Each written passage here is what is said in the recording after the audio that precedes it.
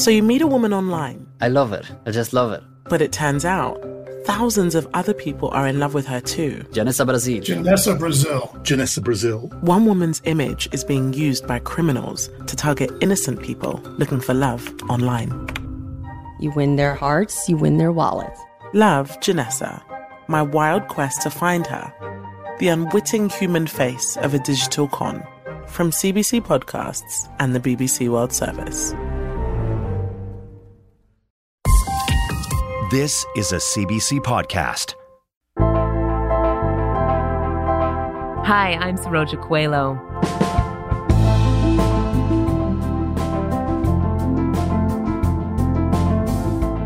After more than 8 weeks of fighting and several ceasefires, the conflict in Sudan continues. The country's capital, Khartoum, has become a battlefield as two rival military groups wrestle for control. The Sudanese Armed Forces and the Paramilitary Rapid Support Forces, or RSF, staged a coup in October of 2021, overthrowing the government. But tensions between the two groups became a power struggle that has put civilians in the crosshairs of a vicious conflict. More than 800 civilians have been killed since the fighting broke out on April 15th, and thousands more have been wounded. Nearly 2 million people have been displaced from their homes, and some hundreds of thousands have been driven out of the country altogether in search of safety. One of those people who fled Sudan is Hafiz Mohammed Ali. Because there is a lot of war there between army and Damascene. So just we want to go to South Sudan. We have the family there. We want to stay there, inshallah. Hafiz is one of many who've left Sudan for the neighboring country of South Sudan. How do you feel now that you've crossed the border? Now I'm very safe. I'm Sudanese. When I come here, I will be comfortable because this is my people all also, South Sudanese. We are together. One people, one nation. Yeah. But for many, the journey to safety and comfort is not so simple. My colleague, CBC News correspondent Chris Brown, spent several days at the border between the two countries. He joins me today to share what he heard from refugees and humanitarian workers about how the conflict is spilling over and adding new pressure on an already fragile region.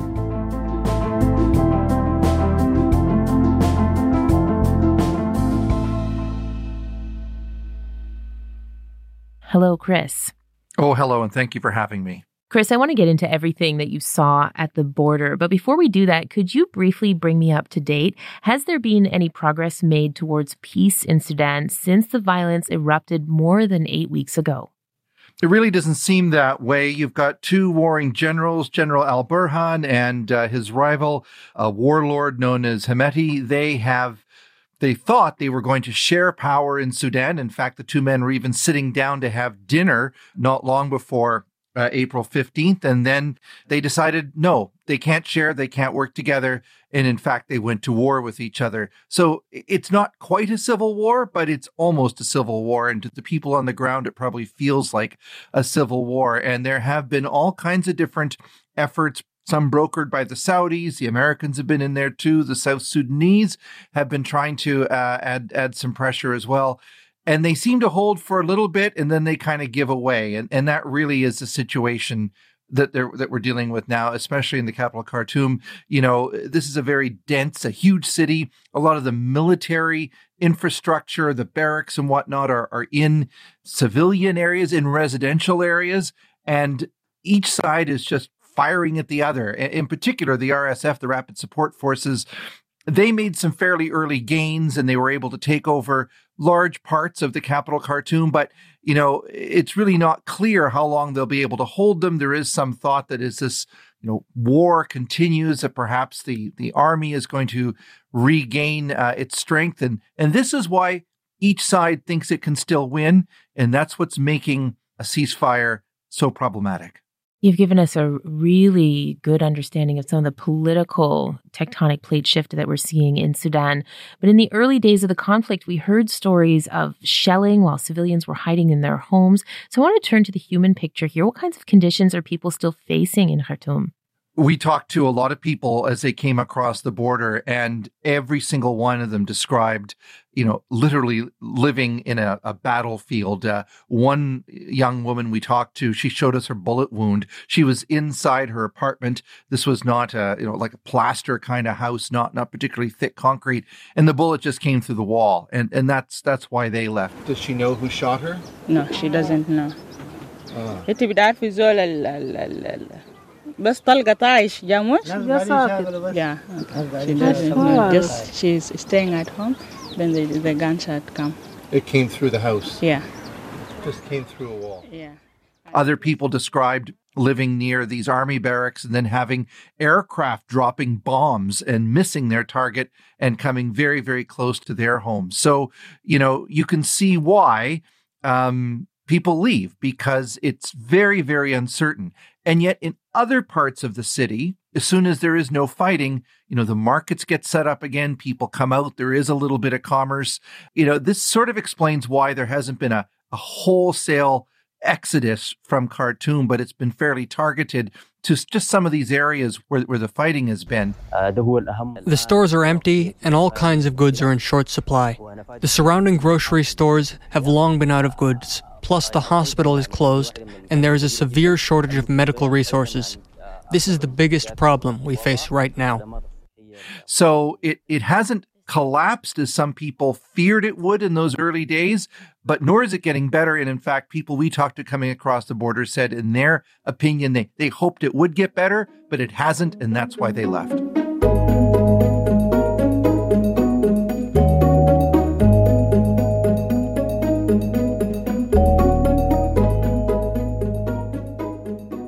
And as they're leaving, they're fleeing that brutal violence that you've described for neighboring countries. So for folks who are not familiar with the country's geography, where are people headed? So Sudan is one of the largest countries in Africa. It's huge. We think, it's actually difficult in Canada to kind of get your mind around it, but it's an enormous country. It's got 7 different countries that border it. And all of them are very poor, or at least most of them are. Egypt might be the only exception. And so what you have is you have people kind of just spreading out from the capital Khartoum, from Darfur, some going to Chad, some going up to Egypt, and many were heading south to South Sudan. And that's where we went to. And what's interesting about South Sudan, it is in many ways the closest escape route from Khartoum. It's a 8-hour drive, a straight shot down the road or up the road, depending where you are, right to the border. And it's an open border. So if you get there, you can get out. And that's why our CBC crew made this effort to try to go to that border with South Sudan and Sudan. In oppressive heat of 40 plus degrees Celsius, caravans of exhausted donkeys bring people and baggage across the frontier. While you were there, we heard some of your conversation with Hafiz at the beginning there. But if we really look at this map again, Sudan and South Sudan used to be part of the same country. And it's not even that long ago that people were fleeing in the other direction. They were fleeing violence in South Sudan. Can you unpack briefly some of the history there? It's fascinating, tragic, of course. So there was very much a split between Sudan and South Sudan. One is largely Muslim, the other is largely Christian, although that doesn't exactly totally hold true. Nonetheless, they still share lots of the same culture, lots of the same demographics. But South Sudan went its own way, and then promptly, almost exact same thing that we now see going on in Sudan. There was a tussle for control. The difference is eventually, after several years, they did find a way to power share, and that is the situation now. So South Sudan is on a very precarious trek, if you will, towards what they hope will be a democratic outcome, but it is extraordinarily difficult. But at least for the moment, you have some semblance of law and order there. But it is still racked by tribal violence, for example, extreme poverty. On the Human Development Index, South Sudan is right at the very bottom. So it's not a stretch to say it's the poorest country in the world. And particularly up where we were in rank, which is right on the border with Sudan. I mean, there's nothing. It's really, really awful to see people the homes are flimsy. There's virtually, no commerce. The whole place would not be able to survive were it not for a massive humanitarian effort.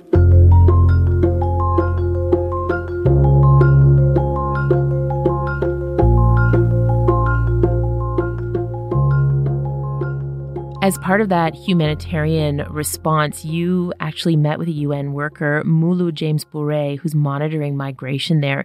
And he told you that there aren't as many people crossing now as there were when the fighting first broke out, but there's still this steady stream of people. Some of them, they say they don't know. They are not sure when this war is ending because though there is ceasefire, but they don't see it ending soon. Just how many people did he say he's seeing cross the border into South Sudan each day? So at this particular border crossing with Rank and Sudan, he said about 1,000 a day. Right now we receive from 800 to 1,200 every day.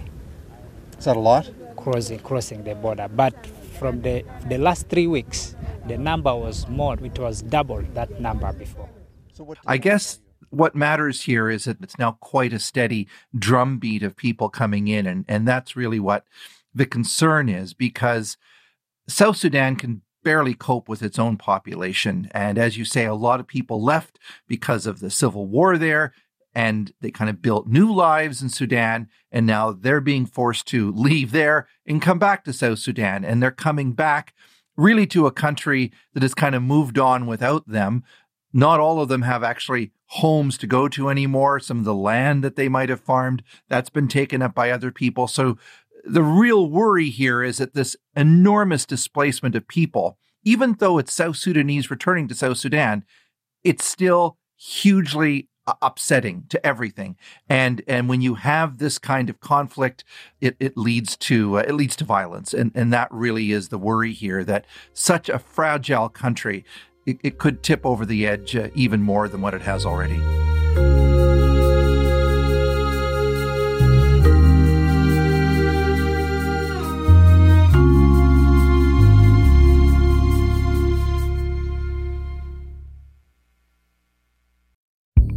In late 2007, the remains of a young woman from the Kaska Nation were discovered in the Yukon woods. I always think about, I want to know what really happened. So I travel north to try to understand what happened and who was involved. It's a pretty big risk to come forward with the information that I have. I'm David Ridgen, and this is Someone Knows Something, Season 8, The Angel Carlick Case. Available now. You were there at the border for several days. You've given us a little bit of a glimpse, a kind of postcard snapshot of what things looked like there. Could I ask you to expand on that and paint a picture for what you've seen? Well, what's overwhelming is the heat. I mean, it was over 40 degrees Celsius, somewhere between 41 and 44. And, it's very, very difficult for anybody to do anything in that kind of weather. So when you saw people coming across the border, they needed water immediately. They needed to get into shelter and so forth. And so that was the primary, that was a prime directive of the humanitarian effort was there. So I would say just about a week before we got there, the UN, the International Organization for Migration, had set up a system that seemed to be working. They would meet people. You mentioned Mulu James Bure. He would meet them at the border. They would put them in a bus. They would take them to a transit center where there was water and shelter. And then as quickly as possible, they would move them down to a harbor, if you will, very rough harbor with long Nile River boats on them, boats that are normally used to carry, for example, fruits, watermelons, and so forth. Only this time they've been converted into people carriers, and they would pack these boats with people and then sail them up the Nile River. And that was the escape route. That's what's going on in Rank. It's a pipeline to get people from Sudan to areas of South Sudan where they can be cared for, because, if they left them in Rank, they'd be dead, because they're just not able to stay there. Too hot, no water, no food, no shelter. But meanwhile, on these boats, I saw some of the footage of you on those boats speaking to people. And there's a point at which one of the young men actually turns to you and asks you to help him protect himself from the sun.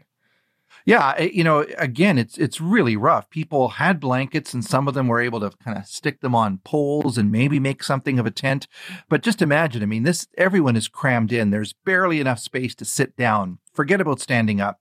No place to go to the bathroom. Like no privacy, nothing. You are jammed in like sardines. And he just, he spoke English, and he said, "Sun is too hot now." Right. Yeah. So what are you going to do? I need umbrella. You need an umbrella? Yeah. I don't have an umbrella. And I was so surprised because I wasn't expecting, he wasn't angry. He was very calm, but it seemed entirely reasonable. I just didn't have an umbrella to give him, and I felt terrible. But this was it, because he had a 2-day boat ride up the river. So they're going to stop at night. They'll sleep on the land. They'll be able to make some fires, cook some food, and then continue on. But, it really is a real rough trip. And even when they get to Malakal, it's a couple of hundred kilometers up the river, they're not safe because there's so many people now in South Sudan, so many people in Malakal, that there actually is violence between these different groups that are arriving, everyone kind of thrown together in these temporary transit centers. And the UN mission there says that they had 20 people killed. So many people feel once they get on the boat that, they may be, free and home. No, like it just doesn't end. You can absolutely understand people feeling incredibly stressed and incredibly sensitive towards each other. The amount of political tension that you're describing, combined with just the personal trauma of this kind of displacement, it's almost difficult to wrap your mind around it. While you were there, you spoke with a doctor at a medical clinic, and this person had seen a lot of the patients who have fled South Sudan for Sudan and are now returning to the South. What did she tell you about the toll that this repeated displacement was having on people? Well, she said these people, yes, some are shot and yes, some are limping across the border, but everyone is traumatized. Yeah, people here, they are very distressed, Yeah, they have post-traumatic depression, They always feel angry. They don't have a place to stay. They don't have food to eat.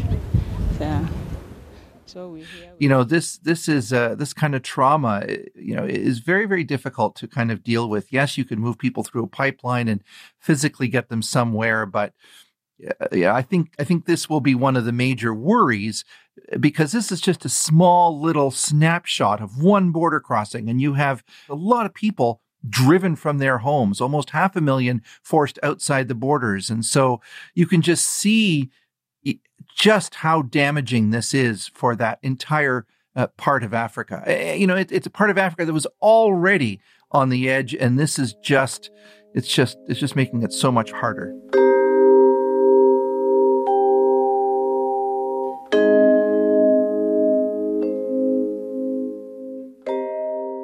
Chris, you've laid out a picture of all of these people on their path to this new future, whatever it's going to be. I want to try to imagine them arriving. So let's talk about some of the issues being created by this mass exodus from Sudan.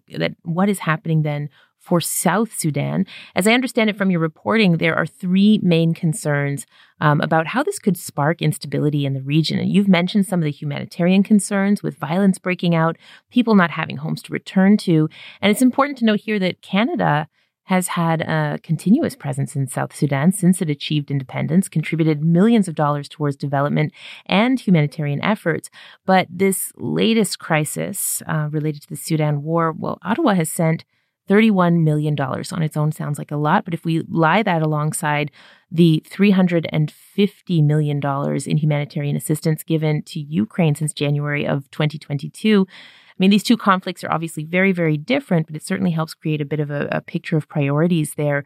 What kind of help will the country need to deal with all of these arrivals from Sudan? Well, I don't want to focus too much on the numbers, but I would say there is another way of looking at it. Canada has provided South Sudan over $900 million since it became independent. So it has, Ukraine perhaps a bit more of a sprint. This is much more of a marathon. And there has been a continuous Canadian presence and a continuous pipeline of Canadian money going into South Sudan. We talked to the foreign minister of South Sudan, and he talked about how Canada's foreign minister was on the phone with him literally within 48 hours of the events in Sudan. So he felt that Canada, as much as Canada can, so far away, had South Sudan's back. And not every country has an embassy in Juba, and Canada does. So I think the big concern that they have in South Sudan is just how unstable this is going to make their own country. If you have those kind of militarized nation, people running to South Sudan with guns, it creates an insecurity here. We become vulnerable as a country. They don't want to have more tribal warfare between people coming back and not having enough resources to live. And especially they're concerned about this oil pipeline that is absolutely like the main artery to bring money into South Sudan. The oil comes out of the ground in the south part of South Sudan. It's taken all the way up through the middle of the country to Sudan and to Port Sudan. And 90% of South Sudan's economy is based on this single pipeline. So it's really vulnerable. So everyone is really worried about, will the fighting in Sudan cut off the pipeline? This was a grave worry that I heard over and over again from South Sudan's foreign minister. This is a country that's trying to set up elections. You cannot imagine how difficult it would be in such poverty to do that. They need to draw a constitution up. They need to have electoral constituencies. They need to educate voters on how it works, train election staff. And they have to do all that in the middle of what I was just telling you about, this unbelievable number of people pouring over the border.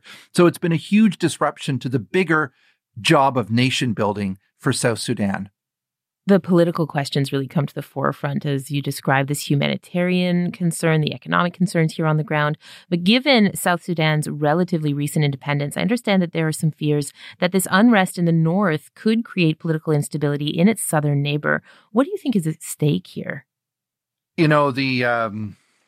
We talked to the head of the UN mission. There's some 17,000 UN personnel, many of whom live in a large compound in the capital, Juba.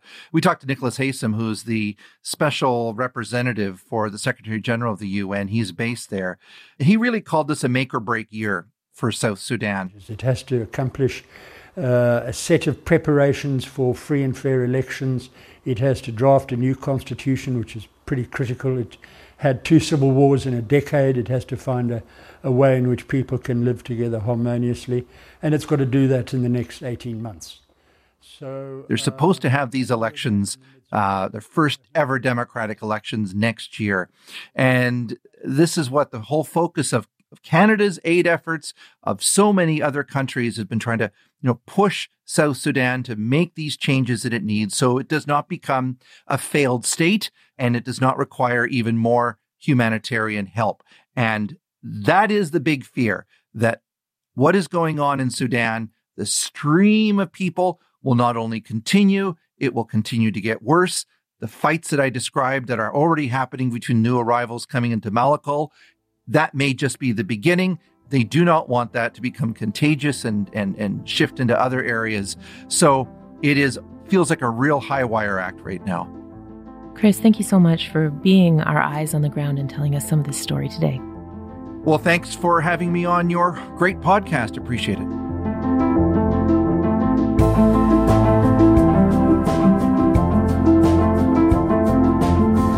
Before we go today, a major update from our episode on Friday. We talked about the mounting pressure on former Governor General David Johnston to quit his post probing alleged Chinese interference in the last 2 federal elections. The House of Commons had even passed a motion calling on him to resign after opposition parties accused him of a friendship with the Prime Minister. Johnston had denied bias and said he'd stay on to finish his mandate. But on Friday, Johnston handed in his resignation letter. He said he'd taken the role to strengthen trust in our democratic institutions, but decided his leadership was having the opposite effect. Johnston had controversially recommended against a public inquiry into foreign interference. And then on Saturday, the Liberals' Intergovernmental Affairs Minister, Dominique Leblanc, made it clear that wasn't the final word. A public inquiry has never been off the table. All options remain on the table. The Prime Minister said so when he announced the appointment of Mr. Johnston. My job is to, in the very next few days, in short order, ask opposition leaders to take this matter seriously, not just to simply say, oh, there has to be a public inquiry. Okay, make suggestions about who could lead this public inquiry. What would the terms of reference be? We'll keep you posted, but that's all for today. I'm Saroja Coelho. Thanks so much for listening to Front Burner.